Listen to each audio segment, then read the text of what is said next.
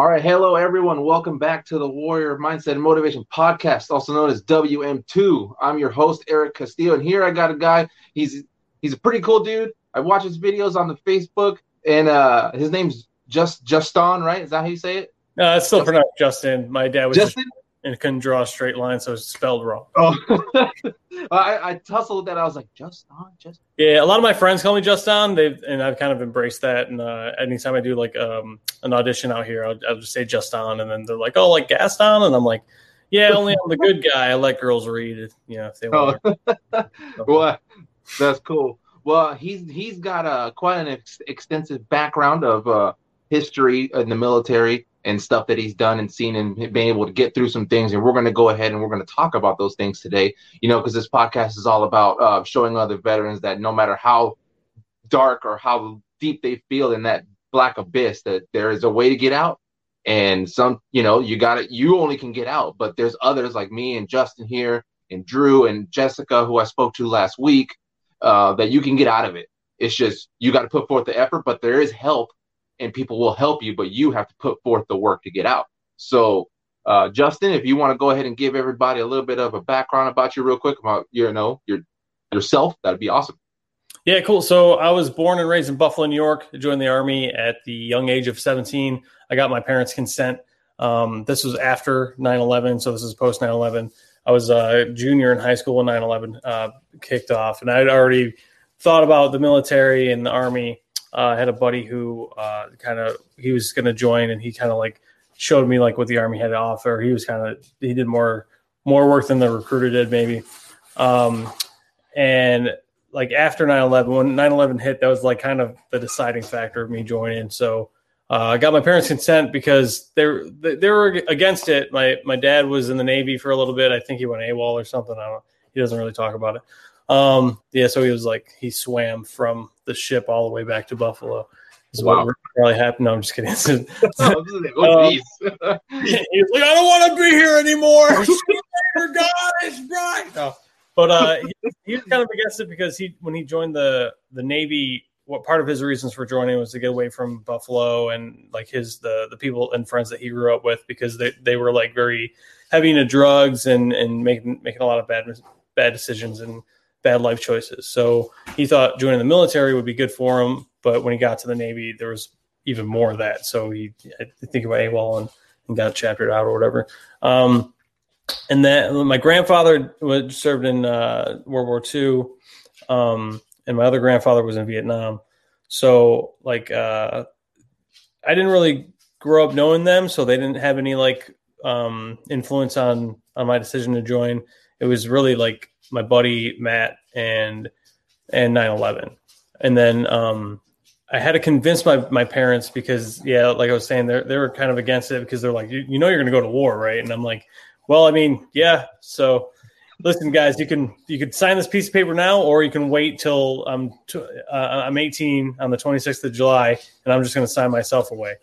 So they're like, well, if this is what you want to do, we'll support you. So they signed the paperwork, and off I was. I did 8 years total in the military, 4 deployments overseas, 3 to Iraq, 2 to Afghanistan. I served with the 101st. I was with the Rakkasans, 187th at the 101st, and then moved to the 10th Mountain Division, where I was on the PSD team for the battalion, and then I was on the PSD team for the division. So I was taking Generals Bannister, Dahl, and Terry to and from their locations in Afghanistan to do all of their political meetings and all that stuff. And those deployments were a little not as hectic as the other ones, definitely. So my initial contract was for 4 years. I did 4 years jail, and then like military confinement, and then I had to fight to stay in the military. I re-enlisted for 2 years in needs of the Army. That's when I went to Fort Drum, and I was really thinking about re-enlisting. I had to extend my contract for a year to get promoted to staff sergeant, and then I extended my contract again for the deployment, for that last deployment where I was on the General's PSD team, because at that point they'd gotten rid of stop loss. Obama administration passed that if you're no more stop loss, but if your unit's deploying, you get an extra like $500 a month on top of your hazard duty pay and all that stuff. And I was like, I'll do that, and maybe I'll re-enlist again. But then some other stuff happened, and I was just like, you know what? I made the decision. I'm just going to get out and do something different, pursue a different avenue, and that led me to acting. So nice. And the same. Actually, yours is kind of like mine. I joined at 17 also, but it was prior to 9/11. Okay. It was in 2000, and I joined at 17. And my parents was like, my mom was like, "Are you sure this is what you want to do?" And I was like, "Well, yeah. I mean, I graduated in June and I turned 18 in August. So you either do it now in December." And my recruiter was cool. He got me a U.S. Army Reserve ID card. Oh, nice. So like, yes, and I was a PV1, even though I was going in as an E3, but I got that said E1, and I remember it was awesome because I thought it was so cool, and I actually went to a strip joint at 17 years old, and they let me in, and I didn't have to pay for anything. The guy goes, "Oh, we got a military guy in the house," and I was like, "Oh shit!" So it was free lap dances, free drinks. I got home. I thought my mother was gonna kill me because I got home at like 3 a.m, with my ID card, just all like, "Look at me, I'm active duty," like. Yeah, that's awesome. So that was kind of neat. And then 9/11 happened, and for us, we had actually just started a 2-week battalion FTX, a field training exercise. Just started. We were like on day 3. And since I'm artillery, our platoon sergeants are called smokes. And our smoke walks up to us and he goes, "Hey guys, we have to go back into the garrison because there's been an attack at the Twin Towers and they're calling everybody in." So we're like, "Oh, okay, cool. Scenario, sweet. All right, so where are we going to? Are we going down this way? Or are we going, where are we doing?" He's like, No, I'm serious. Everybody's packing up from the field. And I was at Fort Bragg. And he's like, "Everybody's packing up." And we're like, we're like, "Wait, are you serious?" And he's like, "Yes, I'm fucking serious." And we're like, "Oh, okay." So it took us 4.5 hours to get back onto the installation because they pulled everyone out the field. Oh, and wow. then, that was in 2001. Then 2 years later, boom, to Afghanistan with 7th Group Special Forces to go do stuff over there. And like you, mine was reversed from you. I have 3 to Afghanistan, 1 to Iraq. So we're flip flops. So I'm sure we crossed paths somewhere in those times. So, and I seen that you were, I know you had wrote me, you had went through some things. Now, how, I know for me, when I had my first, I guess I'll call it a life or death experience where it literally was like on the verge of being massacred. I know that changed something in me. Like, it changes your brain. It changes everything about you because you don't see life the same no more. And I was wondering, with some of the things that you've gone through, what did that do to you when that happened? I mean, like I still deal with some of the stuff, and I go to like counseling out here at Culver City Vet Center. Before I had the counselor I have now, I had a Vietnam vet counselor who was a combat veteran as well, who had seen some stuff. So it was very awesome to find him and speak with him because like it didn't feel like counseling. Now I'm like the counselor I have, it kind of feels more textbooky, and it's not that satisfying, but I still do it because I know it's important to get it out, and that's my outlet. That's like obviously comedy too is a huge outlet for me. But yeah, like I remember one of the first things that happened overseas when during my second deployment was like my second deployment was the worst because my first deployment I was only there for a few months. I caught the tail end of it. I just got out of basic training and reported to the 101st, got assigned to the Rakkasans. They're like, "You're going over," and we were like, "Okay, well, obviously." But we got there and they're like, "I don't know why they sent you over here. We're going home in like 4 months or whatever." And so I missed Fallujah. I wasn't in Fallujah. But maybe that's a good thing too. Maybe if I just made that, I wouldn't be here.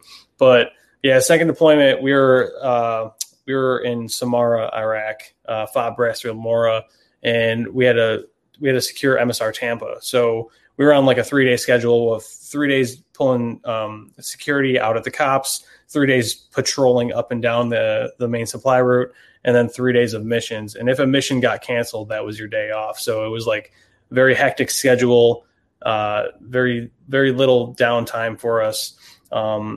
So one of the first things that happened, we had to respond to an IED blast that went off and hit another unit. And we reacted to that from the combat outpost that we were at. And the IED caused the turret to like take off the gunner's like half of his head. So our medic was keeping him alive. His brain was exposed, and I'm pulling security in the middle of the street with no cover and concealment. And just like looking back at that kid who he ended up dying. Didn't know him, but he was wearing the same uniform as me. That kind of really opened up my eyes, even though like we'd received fire before and mortars before, but like that up close and personal to a United States soldier who lost his life, who was, whether or not I knew him or not, still a brother to me, very, very difficult to deal with, very, very difficult to like process. And like, obviously I have like nightmares about that sometimes. Even with one of the other things that happened, we reacted to another ID explosion that it was meant for our guys, but in 2005, 2006, that's when we started working with the Iraqi Army more. The Iraqi Army they were on patrol too, but they were behind us. But they, for some reason, was like, "Oh, let's pass these guys." So they passed us. We let them pass us up, and they're not in up armor Humvees. They're in pickup trucks, and this pickup truck received the IED blast. Everyone but one person made it out. One of their guys had like one of his legs blown off, so we had to tourniquet his leg. But one dude was burning alive inside, unconscious. So like he wasn't screaming or anything, but I remember the smell, burning flesh, burning hair, and his friend who didn't speak English, but I could tell he ran up to me and approached me. It's just like you're caught in a situation that's so like helpless. There's nothing you can do. But for some reason, I remember like the thing that haunts me a lot about it is like there's nothing I could do to help your burning friend. We didn't have the fire extinguishers in the back of our trucks. I think we just used it for another one, and we weren't getting supply. We weren't getting enough refill of supply of that. And it's just like the way he looked at me as if I was some kind of superhero and could help his friend, because for whatever like I don't know, maybe cartoons that this guy watched growing up or whatever like was instilled in his head from his media, like the United States is here to like help you guys out. I don't know, that was like definitely one of the things that like that sticks with me a lot, There's a bunch of like I can go on and on with these stories, man. Like it was rough over there, and yeah, it's like there are unfortunate events that happened where it turned out to be innocent people who were getting shot up, innocent civilians, but they were making just really dumb decisions because we'd been there for a few years already, and now they're like, I don't know, they're pushing or testing where our trigger line is going to be and stuff like that, and then end up getting shot up because they weren't paying attention to the laser signals or paying attention to like the warning shots or whatever. Like there's a lot of they're pushing the boundaries. It seems like they're kind of just seeing what they can get away with, and I mean, for all, and it's a position for us. It's like, for all we know, is that could just simply be like a decoy, or it could just be someone saying, "Yep, I'm going to Allah today, so I'm about to push the line to see how far they go because someone else is watching them." Some insurgents watching what our limits are, what our lines are, what's our escalation of force, so that way then they can penetrate it. So yeah, and it's kind of hard because you kind of have to tell yourself that, but at the same time, you don't really know. And it's hard. There's one instance, even after all, during that second deployment, where we had set up a cordon and we were like doing a small like search of people in the area, testing their hands for like bomb making materials or whatever. And we were in this like small little bodega or whatever you want to call it. And it could have been a VBIED that was approaching and coming in. And I got reprimanded for not shooting the guy because he had crossed the trigger line, but I could see his face through the windshield, and he wasn't like, he was just like not paying attention, and that's why he fucking crossed it. And he was like fucking he was just going to get his groceries for the day. That's what his thing was, and he was just like do. Like obviously, if his face had a different gesture on it or whatever, and I could see like he was like fucking hateful and malicious and targeting us, I would have opened fire, you know. But I was able to positively identify this guy first, which is something that they were harping on too. That's 2005, 2006 is when they were really starting to implement like positive identification, and the war was getting more political than it was a war. But there was still like, you know, a huge threat over there with terrorists and them shooting at us and testing us for whatever reason.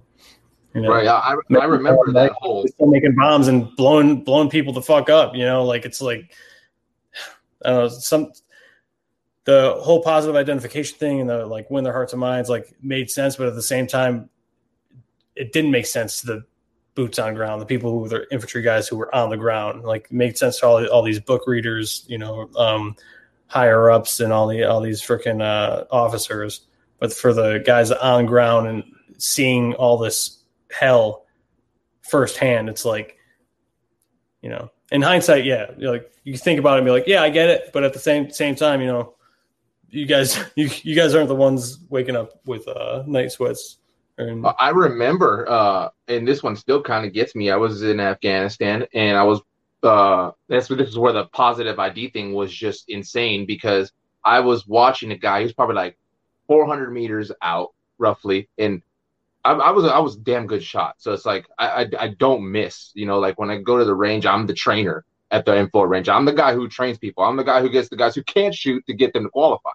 And I'm watching this guy through the ACOG, and he is like no shit digging in the ground.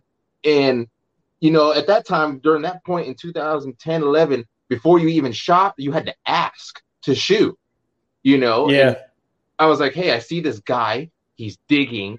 Can I engage? You know? And there's like a pause. And they were like, negative. And I'm like, what do you mean negative? I'm like, and then this is like, I lost all like bearing on the radio. I was like, I fucking see him digging in the ground. Like, I see him put stuff in the floor. Yeah. No, negative. And then what happens after I don't do nothing? 3 minutes later, boom, explosion. I lost my shit, dude. I lost it. Because I was like, I freaking told you guys I could have hit him. I mean, and you know I could have hit him, but yet you told me no. And that's when I feel you with that whole like political aspect of like, oh, well, you got to make sure. Where for you, it's like you saw the guy had no intent, and he was just, and really when they're getting ready to do that, they're dressed in all white, they're clean shaven, they got nice white turban on, and you made that decision of like, hey, you know, I'm positively identifying this guy, and then you still got in trouble, and then on the flip side, I'm seeing a guy do something, and then it still can't do it. So it's like our hands are tied, and it's like sometimes it's I think about it sometimes where it's like, dang, I should have just did it, but then at the same time, where would I be at if I would have done it? If I would have shot him, yeah, I'd have hit him, but then where would I have been at? In what type of situation or sling would I put myself in if I'd have did that? And it's crappy to even think that way. You know what I mean? Yeah, and it's a double-edged sword too, because like on a night convoy, a night patrol one night, like a vehicle was getting too close to our convoy, and I popped off a warning shot, and they stopped then. You know, because I was doing the laser and they weren't responding to that. I pop off a couple warning shots on the 50 cal. They stopped then, but then we stopped the convoy, and then my freaking platoon sergeant comes up and he asks, like, what was all that about? And I'm like, these guys got way too close for comfort. And he looks down the road, and obviously, like, they stopped we kept going, and then we stopped. So it looked like they were further out than what they were. But like, he's like, "Did you have a negligent discharge?" And I'm like, "No." Like, dude, I have to explain to him, like, no, like earlier they were closer. They were too close to the suffer. I'm the rear truck, you know, and great, thank God they stopped, and they were just like a regular fucking ended up being regular people out there. Because who's to say they weren't? And then they were a V-bid, and they came in and freaking blew up my whole fucking, you know, the whole convoy, or you know, really hurt somebody in our convoy, which isn't what you want, you know. I don't know, man. War's crazy, dude. That's probably why they can't get any of these movies right, you know. Yeah, no, I know. I mean, they gotta glorify it in somehow, and it's like, you know, at the same time, it's like I get mad at some of them, but at the same time, it's like, you know, they're doing their best, but really all they gotta do is just take a moment and go online and reach out to someone like you or me or Drew or Jessica. And they still, if you watched her podcast, they butchered her story. Like, they tried to say she got the convoy lost. Like, she was a PFC. She was a private first class. She wasn't in charge of nothing in that convoy. Yeah. She was just in the chair sitting down. So it's like the truck commander's like, "Yeah, we're gonna have to take route green," and she's like the gunner in the fucking. She's maybe we should go blue. You know what? Maybe we should. She was even that. She was in the back seat. She was in the back. She was behind the TC, so she really had no say so, and they had no gunner in the truck. So like, if they would have just did their due diligence for just a second, you know, and I think that's when it comes to it, like, and especially with you being like, you know, starting to pedal towards the acting career, and we'll get to that in a second. I think that it's good to capture some accurate, you know, stuff. And I know you can't be like super accurate because there's stuff with Hollywood messing with your hat. Just been trying to make sure I look good because I'm an actor now. So I have to. Oh, I know. Yeah, I see you got your headshots and everything. You got to make sure everything's going. And but I know Hollywood can't do everything to the T. That there has to be something wrong. Like with Denzel Washington's movies, his uniform, there always has to be some deficiency because it can't be like spot on.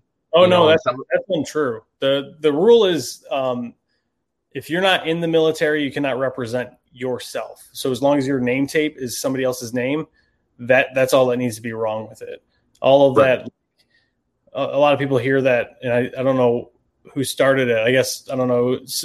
Whoever started that was trying to make an excuse for why their movie isn't accurate. You know, like the actor's already playing somebody that's not themselves. So if Tom Cruise is playing a guy named Bill Cruz, they need to change the last name Cruz so people don't. So he's not technically wearing the same name tape as himself. Right. And then again, I could be wrong about that, but I don't think I am. So there. Well, I just don't want to see. I'm just sick of seeing guys play soldiers just because their dads made a name for themselves in Hollywood, like Mel Gibson's son and Clint Eastwood's son, because both of them in that movie, what was it, Outward or freaking what was the name of that movie that they were in? Fucking both of them together? Yeah. Their son. Not them. There's their sons. Yeah, the sons. No, I don't think I've seen that one. The Wire or something like that, or not Outside the Wire, right? No, that's a different movie. What movie am I thinking? It's got freaking the dude that played Legolas. He's in it for like a little bit. He's the captain and dies, and then somebody else dies, and it's based on a true story. Where they had a outpost in the middle of a valley. Oh, wait. Was it on Netflix? Yeah, I think so. Yeah. I think I've seen that one now. Now that you say like that outpost in like a valley. Maybe. So, shoot. I know what you're talking about. Yeah. I can't put the name, but I remember I actually watched it with my fiance. We were watching it. I thought that the story was okay, but like some of the characters, I was like, you know. I try to be open to military movies, you know, because I try to at least put myself in the perspective of like, okay, and try not to like ding everything that goes on. Well, the movie was overall good because the story was based on a true story, and I'm sure that they had the military advisors there, the people who were in that story there, who survived. But I just get a little salty when I see Mel Gibson's son playing a role. Just because his dad made a name for himself in this industry. Yeah. Just because my dad went AWOL, whatever. I can't get my break. Yeah, you gotta do an AWOL movie. Yeah, maybe that's what. Yeah, but I didn't know like what you said about like the name tape being wrong because I watch Denzel Washington's movies when he does military movies in his uniform. You see it, and I'm looking. I like pause it. I'm in there looking at the ribbons. I'm like, no, all that shit's in order. Devices are correct. Like I'm looking, and I'm like, I'm gonna get something with him, and I'm like, there's got to be something wrong. But I didn't know it was the name tape. I mean, I just dismissed that because I knew like that was just what that was. So I thought maybe they were just doing that like with like how if they were doing based on true events where they use that person's name if they're allowed to or something like that. Yeah. So, no, yeah, like that. So if I was playing like one of the Medal of Honor recipients or anything, it's just as long as their name tape is on me of my likeness and face and body, that's fine. I just can't wear a uniform that says Graber on it. So if there's like for whatever reason I'm auditioning and the guy like whatever writer was like, yeah, I'm gonna make this soldier named Graber, like I'd be like, it would have to change that name because that's my last name, so I can't represent the military because I'm not active duty anymore. Well, there you go, people. For those acting, we just learned something new here because I didn't know. I mean, I knew, but I didn't know at the same time. So like that's a good piece of information there, especially for people who want to get into the acting business. So we're going to go now from, and this is one of the key things I always hit on, is the transition from active to civilian. I know for me, it was very hard. My unit that I was with tried to give me 2 weeks to medically retire from the Army, which was not good. And I was trying to get into the WTB, and the sergeant major at the time said, I'm not broken, so I don't belong in WTB. Even though I was diagnosed as a type 1 diabetic, which is a everlasting condition, technically I am broken, because my pancreas doesn't work. But so that was a struggle. And then what the lady, and she was amazing, the lady at the Soldier for Life Center, she told me to come pick up my clearing papers the day I'm supposed to sign out. That's what she told me to do. Because what happens is I missed my final out date, and then it gets sent straight to the post commander on why I'm not out of the Army. And then they had to explain all that. So, and they didn't want to give me terminal leave either. So there was that. So it was a whole mess. So it's like some have it good, some not so much. So how was yours like? Well, I got out in 2012, and I wanted to do something different. I figured it was time to get out and not continue to serve or whatever. I had a buddy who I talked into joining the military from Buffalo, and he was still in. He's still in at this point. My buddy Dave, and we both kind of grew up in poor neighborhoods in Buffalo or whatever. So joining the military was a good route for both of us. Obviously, we weren't going to be going to college or anything like that without the military. And obviously there was a huge, call of duty with 9/11. But when I got out, he was still in, and he was stationed in Savannah, Georgia. Not Hunter, but the other one, Stewart. And he kept calling me and hounding me, man, because he knew that I was getting out. And he's like, "What's your plan, man? You got to have a plan. You know what they say." And I was like, I don't really know. Like, I'm gonna figure it out. And I did like an audition in Buffalo, and was starting to get into acting and kind of liked it. And he was like, why don't you go to school? And I'm like, I don't want to go to school with a bunch of like kids that are, they don't have any life experience or anything like that. But he was like, you're an idiot. You like use your GI Bill. Go to school. Right? And I'm like, man, I don't know. And then he called me like a week later, asked for my social security number and stuff like that. And I was like, what are you talking about, dude? Like, what do you need that for? And he's like, trust me, man. I'm like, you're not going to put me back in the military, are you? What are you doing? And he's like, no, man, just give me it. So I gave him all my information that he asked for. And then another week passes, and he's like, hey, dude, pack all your shit. You're moving in with me, Savannah, Georgia. I'm in Pooler. I got you into Savannah College of Art and Design for performing arts. I was like, what? Because like at one point he asked me to do like a self-tape or whatever. And I was like, well, what's this for? He was like, oh, no, something's shooting down here. But he was just like lying to me. He was trying to get me into school. He's like, use your GI Bill. You get paid to go to school. And I'm like, So I ended up packing my stuff, moving in with him.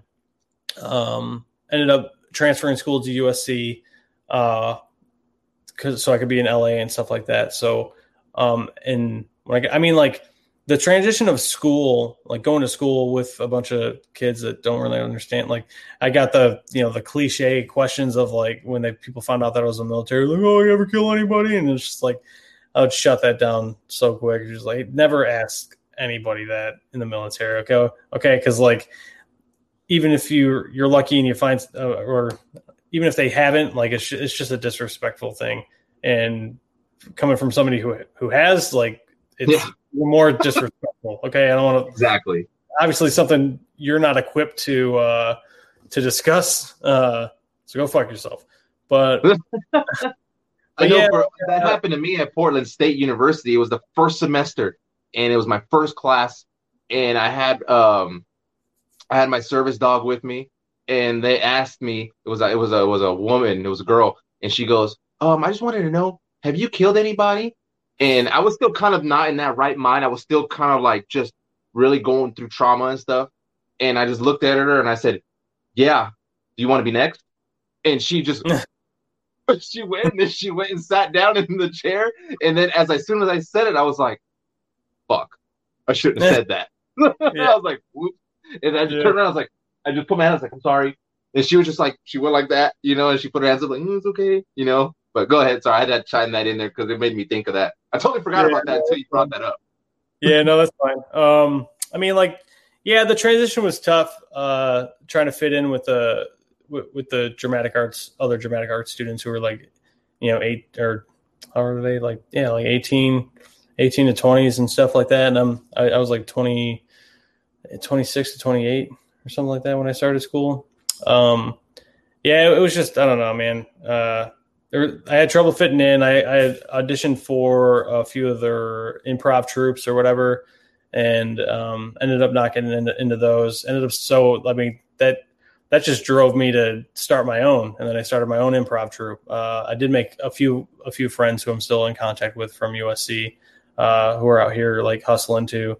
And I guess that's like that's where more of the respect comes from. Is like you meet people, doesn't matter what age they are, but like you respect like their hustle and they're there for the right reasons. They're not there because their parents are paying their way through school and and some people, I don't know, there are a couple that their parents were paying their way and they're kind of okay. But yeah, like I don't know. I think that's the struggle too. Like when you're transitioning from the military, is like when you're in the military, you have your mission, you have your purpose. It's like laid out right in front of you. And then when you're trying to figure it out on your own, you have to figure it out on your own. So I've suffered huge depression, and I obviously have PTSD from the things that I've experienced, but I sought out the help, and even like going through seeking out the help is like a struggle within itself. And a huge, like, the journey and hurdle that you have to like see through. Because like there is good help out there. Obviously the VA gets a lot of shit, but it depends on that VA. Like the Buffalo VA, when I got out and went straight there because I needed help and assistance, they were very accommodating and very like professional, and really there were people there that want to help vets. When I moved to Savannah, Georgia, they sucked there. Atlanta wasn't good at all. I think I had a pit stop in Texas that I didn't have good experience. Out here in LA, the West LA VA is bad, and it's still bad. Unfortunately, I only know that because like Drew recently went, and he said it was bad. But so when I was finally, I had a counseling like set up for the West LA VA. And I'm sitting there and they're like, oh, we're going to send you to building 405 because they specialize with OEF vets. And, they try to get you in and out quicker. And I'm like, all right, cool. That's good. Because a lot of times you go to the VA and you're sitting around for hours. The person that I had the appointment with, she was my, supposed to be my counselor. Don't remember her name because I never got to see her, because she was like, hey, I'm going to be late coming from this other building. So I'm sitting there knowing she's going to be late. So I'm like, all right, I can like control any anger or whatever right now, because I know she's going to be late. But then the phone starts ringing And with each ring, my fucking anxiety just like increased because there's 3 people sitting on the other side of that freaking desk. And like on the 9th ring, somebody finally like just says, "Hey, should I get that?" And the other one's like, "No, just let it go." And I flipped the fucking table, dude. I fucking snapped. I'm like, "You need to fucking answer the phone. What do your fucking job. How fucking hard is it? There's probably a vet that's going to kill himself right now, and that blood's going to be on your hands." I stormed out. And then I got a phone call while I was in my car from the counselor I was supposed to meet. She was like, "You're late." I was like, "Fuck you, you're fucking late." Hung up the phone. I have a few buddies out here who I served with in the Rakasans. I called one of my buddies, Louie, who was working at the VA too. And I was like, "Hey, man, freaking, I don't know." I explained that all that just happened to him. He recommended me to go seek out Bill at the Culver City Vet Center. He's like, "It's a vet center. All they do is counseling there. Go ask for Bill. He's my counselor. He's a Vietnam vet. He's seen some shit, so it's not gonna feel like counseling." And he was the one that recommended me to go to Long Beach. He's like, it's a bit of a drive, but trust me, it's worth every freaking minute. Because you go in, and like I went there, and it's like night and day between all of the other bad ones that I've been to. Like I walked in the first time to do the transition or whatever, and they have like the Long Beach VA has a bunch of like volunteers and stuff. And if you look lost, you get approached by one of the volunteers, like, "Hey man, where's the appointment at?" I'm like, "Oh, what? Oh, I'm going to see this person. Oh, I'll take you over there. I'll walk you there." I'm like, "What? You guys are taking care of me? I don't know how to feel anymore.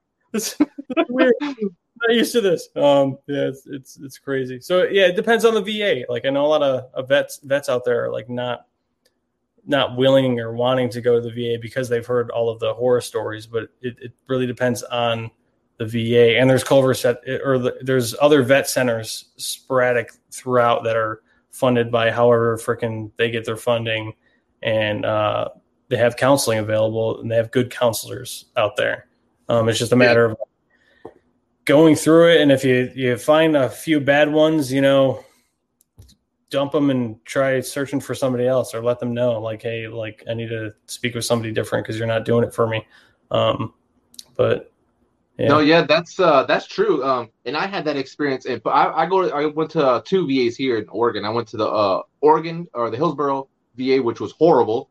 I was my first appointment. It was supposed to be a 60-minute intake, and the appointment was booked for me. The counselor came out and told me it was my fault that I didn't make a 60-minute appointment. I threw my drink at her. It was a styrofoam cup. I threw it at her, and I walked out of the VA. Yeah. I said, "How the fuck was I supposed to know it was a 60-minute appointment?" Boom! I threw it, and I was like, "Fuck this place!" And I went to my car, and I was like screaming in the car because I was just got out, and I was losing my crap. Like it was hard. Mm-hmm. And then I went to the Portland VA, and they're all right. They have their ones that you got to find. And the one lady I was seeing, it was like a PTSD therapist. Young Asian lady, didn't have any, no military experience, none, but she was like, "All right, so I want you to go to a gas station at nighttime around 11:30 and then just hang out there." I looked at her and I was like, "Are you wanting me to kill someone? Is that what you want? Like, do you want me to like hurt someone?" She's like, "No, it's called exposure therapy." I was like, "I know what exposure therapy is, but I'm pretty sure that that's not it." Like, and she's like, "I want you to walk around the building and walk around the corners." I was like, "You're trying to have me have a flashback or something. Like, what are you trying to do?" Like, yeah, I didn't feel comfortable with that at that time because I wasn't there yet. And then she called me from her personal phone, left me a message. So I called the number back, because I didn't know who it was because she left me a message.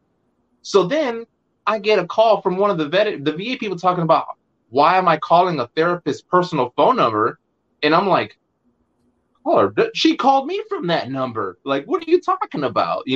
So like, I had to like, they nothing really happened with that because at first they were like, "Well, how did you get her number?" And I was like, "Well, I showed it to them. I was like, look, she called me from the freaking her number. I showed her my phone," and they were like, "Oh, okay." And then that was it. But yeah, it's like you're saying, dude. It's like you have to. Sometimes you just got to keep trying. And I spoke with a cool Marine captain. She was out. She had experienced some trauma, and she's at the vet center in Salem.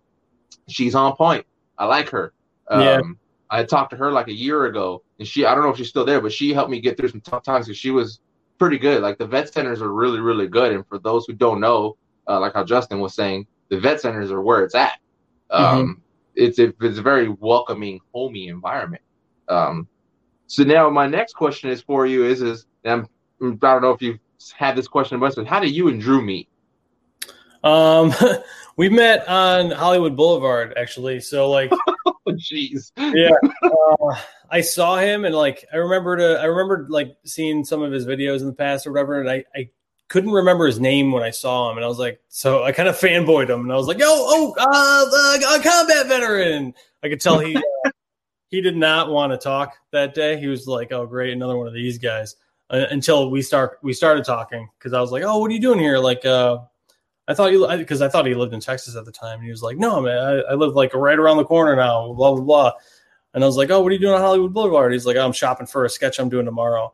And I was like, oh, that'd be cool to help out if I could, but I was booked on Tenet, the Christopher Nolan film, so I was booked doing background for that, and I was like, oh, I could probably get you on if you're interested. And he was like, yeah, well, let me know or whatever. And so I was booked the next 3 days, and he was asking me what I was doing on Hollywood Boulevard, and I was shopping for an independent film that I was producing and acting, and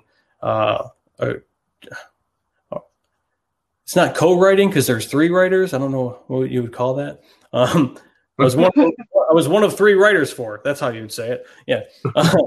And so we started talking about filmmaking, and I told him a little bit about my story about like I'm an actor out here and served and all that stuff. And then we exchanged numbers, and I got released for the Tenet thing, and I knew that he was filming a sketch that next day. So I shot him a text. I was like, hey man, I'm available if you need me. I have lights. I could be behind camera if you want. Like I could bring my light kit or whatever. And he was like, no man, we don't need no lights. Just bring a suit and some scrubs because I'll need you for sketches. And I'm like, all right, cool. I got that. I'm an actor. And I showed up with my lights, and the DP Nick that we use a lot. He was like, man, it would be nice if we had some lights. And I was like, I got them. I got lights. He was like, oh, can we use them? Can we set them up? So like, we kind of like saw my work ethic that day and was like, all right, I guess I'm going to keep this guy around or something.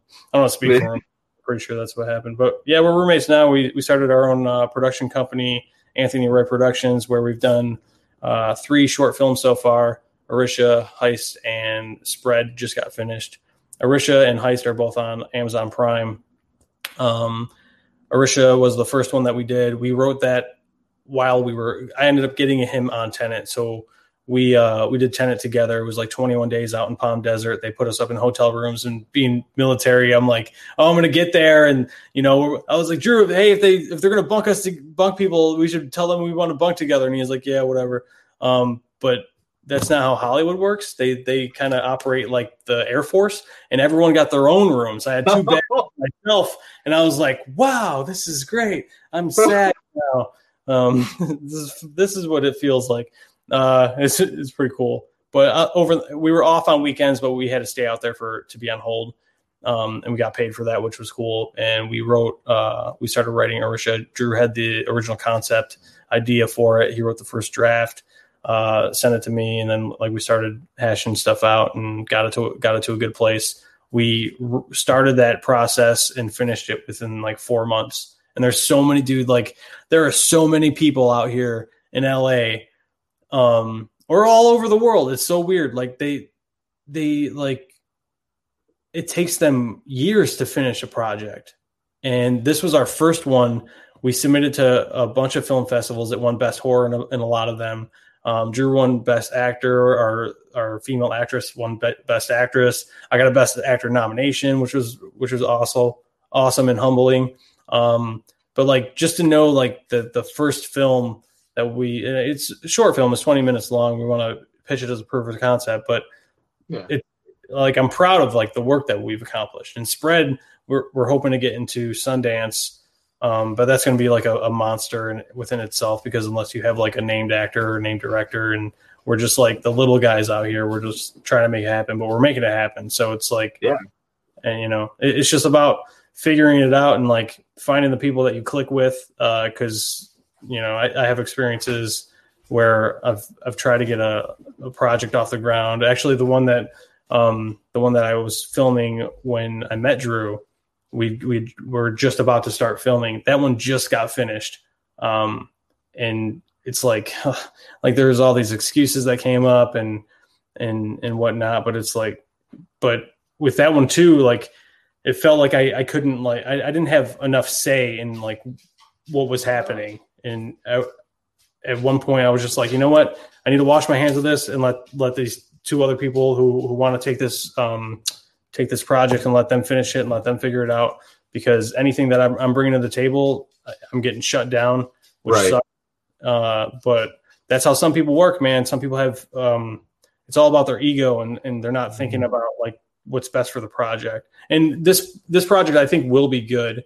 I think good decisions were made, but the fact that I was one of the producers on it, but didn't have a say in the editing and stuff like that, it's like, or I had very little say. It's just the messed up. Like some people work better together than others. And And you experienced that in the military too. Yeah. And I know it was funny. I actually had I did a little, I won't call it acting, but I auditioned when I was stationed in Hawaii to be on Hawaii 5-0 for Steve McGarrett's double. And I got the part because I dressed up like him, but because of this right here, they told me no. You know, because I have all this color going on over here. Crap. Huh? They could cover that up. That's what I thought, but they didn't want to put the work in, and they got someone else. But then when I saw the guy, I was like, oh, shit, okay, he looks better. You know, like, I give the credit where it's due. I was like, okay, that guy looks like him. Then they ended up making me one of the bad guys. I wore all black. I was like one of the ones who was like the main attackers and then got killed, and then he pulled the mask off my face, and I'm sitting there like playing dead. So I thought that was my little kind of thing. And then here's the frustrating part. After I got out of the Army, that was in like late 2017. I got out March 2018. I medically retired. Then 2 months after that, the same company calls me because they want me to be one of the main stars for like 3 episodes in Hawaii. And I was like, son of a bitch. I was like, I'm not there no more. Like, you know? So that's my... Give him my number. I'm here. I'll take all your work. No. That was my short acting career. It started, ended, and it was like, oh no. So that's my short little piece there. But as we wrap it up here, it's already been 45 minutes. Surprisingly, I didn't even realize. I wanted to see if you had a message for the vets here watching. Kind of like I call it a closing statement, basically a message from you to them, you know, to kind of help them persevere, push through. Side note, my fiance wrote on here that movie's called The Outpost, by the way, because we were talking about it earlier. She wrote it on there, The Outpost, so kudos to her. But if you have a message for these guys and gals, veterans, wives, you know, who struggle, what message you got for them? If you can, you know, you want to tell them anything. You're gonna have dark days, man. You're gonna have depressing days where you don't want to get out of bed and stuff like that, and like that sucks, but it's also okay. And in my experience, like I've struggled with like suicidal thoughts, and I've even like held a razor to my fucking wrist. But like in my experience, the only thing or person that can like really intervene with those times is yourself. You know, like yes, have your friends, have your close group of friends that you want to reach out to. Like all my friends from that second deployment, I think there's like 10 of us in a group chat, and we all have a pact not to you know, do that to ourselves. And if we find ourselves in that dark place, to use it like an alert roster and start calling each person down that line. And for whatever reason, 10 people don't answer their phone, then go ahead and, you know, pick up that 1-800 number. It sucks. Nobody wants to call that 1-800 number. This way, I got 10 chances right before you get there, you know. And if they don't pick up, it doesn't mean they don't care. You know, people get busy. But that goes to say also what I was saying before. Like it falls back on you. Like you can be in a rut and it's raining and the cloud is right on top of you, and all your friends are throwing you the rope or whatever, but it's up to you to grab that rope, you know? Nothing nothing out here is easy, but nothing worth it isn't easy, right? Anything you want to do, just set your mind to it. Make small goals. Have that small goal to get out of bed every day for 30 days. It takes 30 days to create a habit. So do it, man. Like and reach out for help when you need it too, because life's already short as it is. Why make it any shorter? For yourself. I think that's good, man. Yeah, no, that's a spot on message right there, man. And there's a big network. It's like you said, just because someone doesn't answer doesn't mean they don't care. I mean, they just might not have their phone with them, and you'll know who your true friends are is if they call you back. Those are the ones you keep in your phone. And yeah, it's okay. A few hours pass, or something like that, maybe half the day. But if a whole day goes by, you better have a damn good reason why they didn't call you back. If you're relying on them in that type of aspect, like there has to be a good reason. You just can't pass the judgment right away that they don't care, because you don't know what they're going through. Maybe they're in that same moment as you and they just can't talk. Yeah. So there's that too. But yeah, that was awesome, dude. I appreciate you for coming on, and I know you busy schedule. You got a bunch of things going on, and I'm looking forward to see what projects you and Drew come up with. Probably check out some of that stuff. I saw the Orisha movie, but I didn't know about Heist. Best way to find Heist is to get on Amazon and like just in the search bar search Justin Graber or Drew Anthony, because there's so many other movies called Heist already. Yeah. Orisha, I think you could find just by typing in Orisha, but also if you just type in one of our names, it'll pop up. They're up there for you have to purchase them because we spend a lot of money on them, and that's how movies work. We can't make everything for free. We did release what was it, the successful possession and attempted exorcism of Charlie Rockbottom on YouTube for Halloween last year.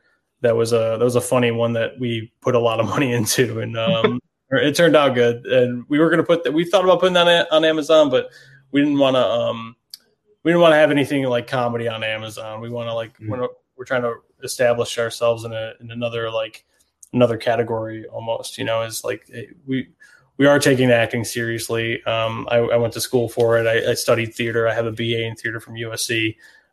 Drew's pretty natural at it. He's pretty good. He's come a long way in the 1 year that I've seen him grow too. Yeah, he cracks me up. He's funny.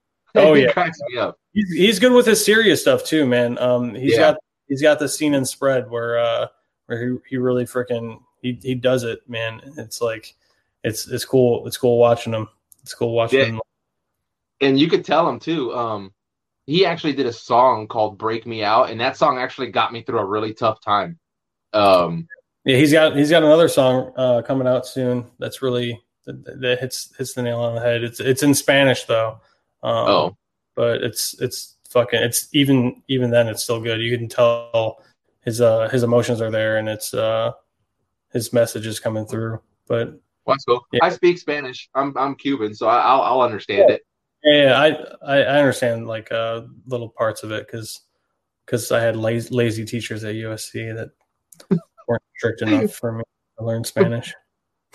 No, but yeah. Let them know that song "Break Me Out." That song got me through a really critical point. Like, I stumbled across it. I probably watched it like 6 times in that day, and it definitely helped. That's for sure. So to him, and not just him, other people who have like those things where you just stumble across, like it's great to have those, because then you save it. And I have it saved on my Facebook little videos tab, wherever the hell that tab is now in the settings, because Facebook changes everything. But I have it saved there because it was a song that got me through a critical part of life. And that's just the impact that, that we try to do. He did that. And, you guys are doing stuff with acting, inspiring veterans to get out there and pursue acting, like maybe this will inspire someone to be an actor. Yeah, we're writing and producing all of these ourselves too. So it's like writing is something that I enjoy a lot too. Drew's really good at writing as well. But yeah, like create your own opportunities. That's another thing that like a message I could give out to people. Like being an actor with all the training that I have, I got sick of going on all these auditions, left and right, and being told, hey, like, yeah, you're on a veil, which means it's between me and one other guy or maybe two other guys, and then not landing the part at all. It's like, it's frustrating after a while, right? So like I started doing sketches on my own. You could check those out on YouTube. Pretty Not Bad. Pretty Not Bad is one word, and then entertainment. If you search that in YouTube, like those will come up, and those are all like co-written by me and some other people. And we just got together and started doing those sketches, and they're I think they're pretty funny. I don't know. You guys can comment. You guys can check them out. I think my favorite one is We Got a Rat. It's really, really, really good. I'll check them out because you guys do funny stuff. So I'll check them out. I like your guys' work, especially you guys partner together with the other guy who's always your guys' platoon sergeant. You three are pretty good little trio. You guys crack me up. Like my fiance and I will see your stuff and like, oh hey, look, they got a new one. Let's watch this one. And it's just Drew with his damn hair cracks me up because then he just looks lost and he's just like. He just looks lost all the time, and it's hilarious because you can relate to that to people in the Army. Yeah, he plays that private role real good. Yeah, he does. Yeah. Yeah. Well, as before I get cut off here, I just wanted to say thanks for coming on, dude. Thanks for taking the time to speak. Everybody, thanks for tuning in. This will be uploaded on YouTube, IGTV. You can follow Justin on here on Facebook. You can follow him on YouTube. You type in his name, he'll come up. He's got a whole little social medias, Instagram, Facebook, Twitter, IMDb, some acting, something else thing. I seen he's got all these little blocks in his little email that I get from him. So you type in his name. The name is unique. So if you type it up in Google, it's gonna come up because it's spelled J. Yeah, Google it. So and you see a lot of terrible things that I went through in the military. Even talk about. Yeah, that's it. That's so it. If you say you can't find him, you're lying. You're full of crap because his name is different. They put my MySpace picture on CNN. So, this is all true. I don't doubt it. You say it, I'm sure it's true. No, that sucked.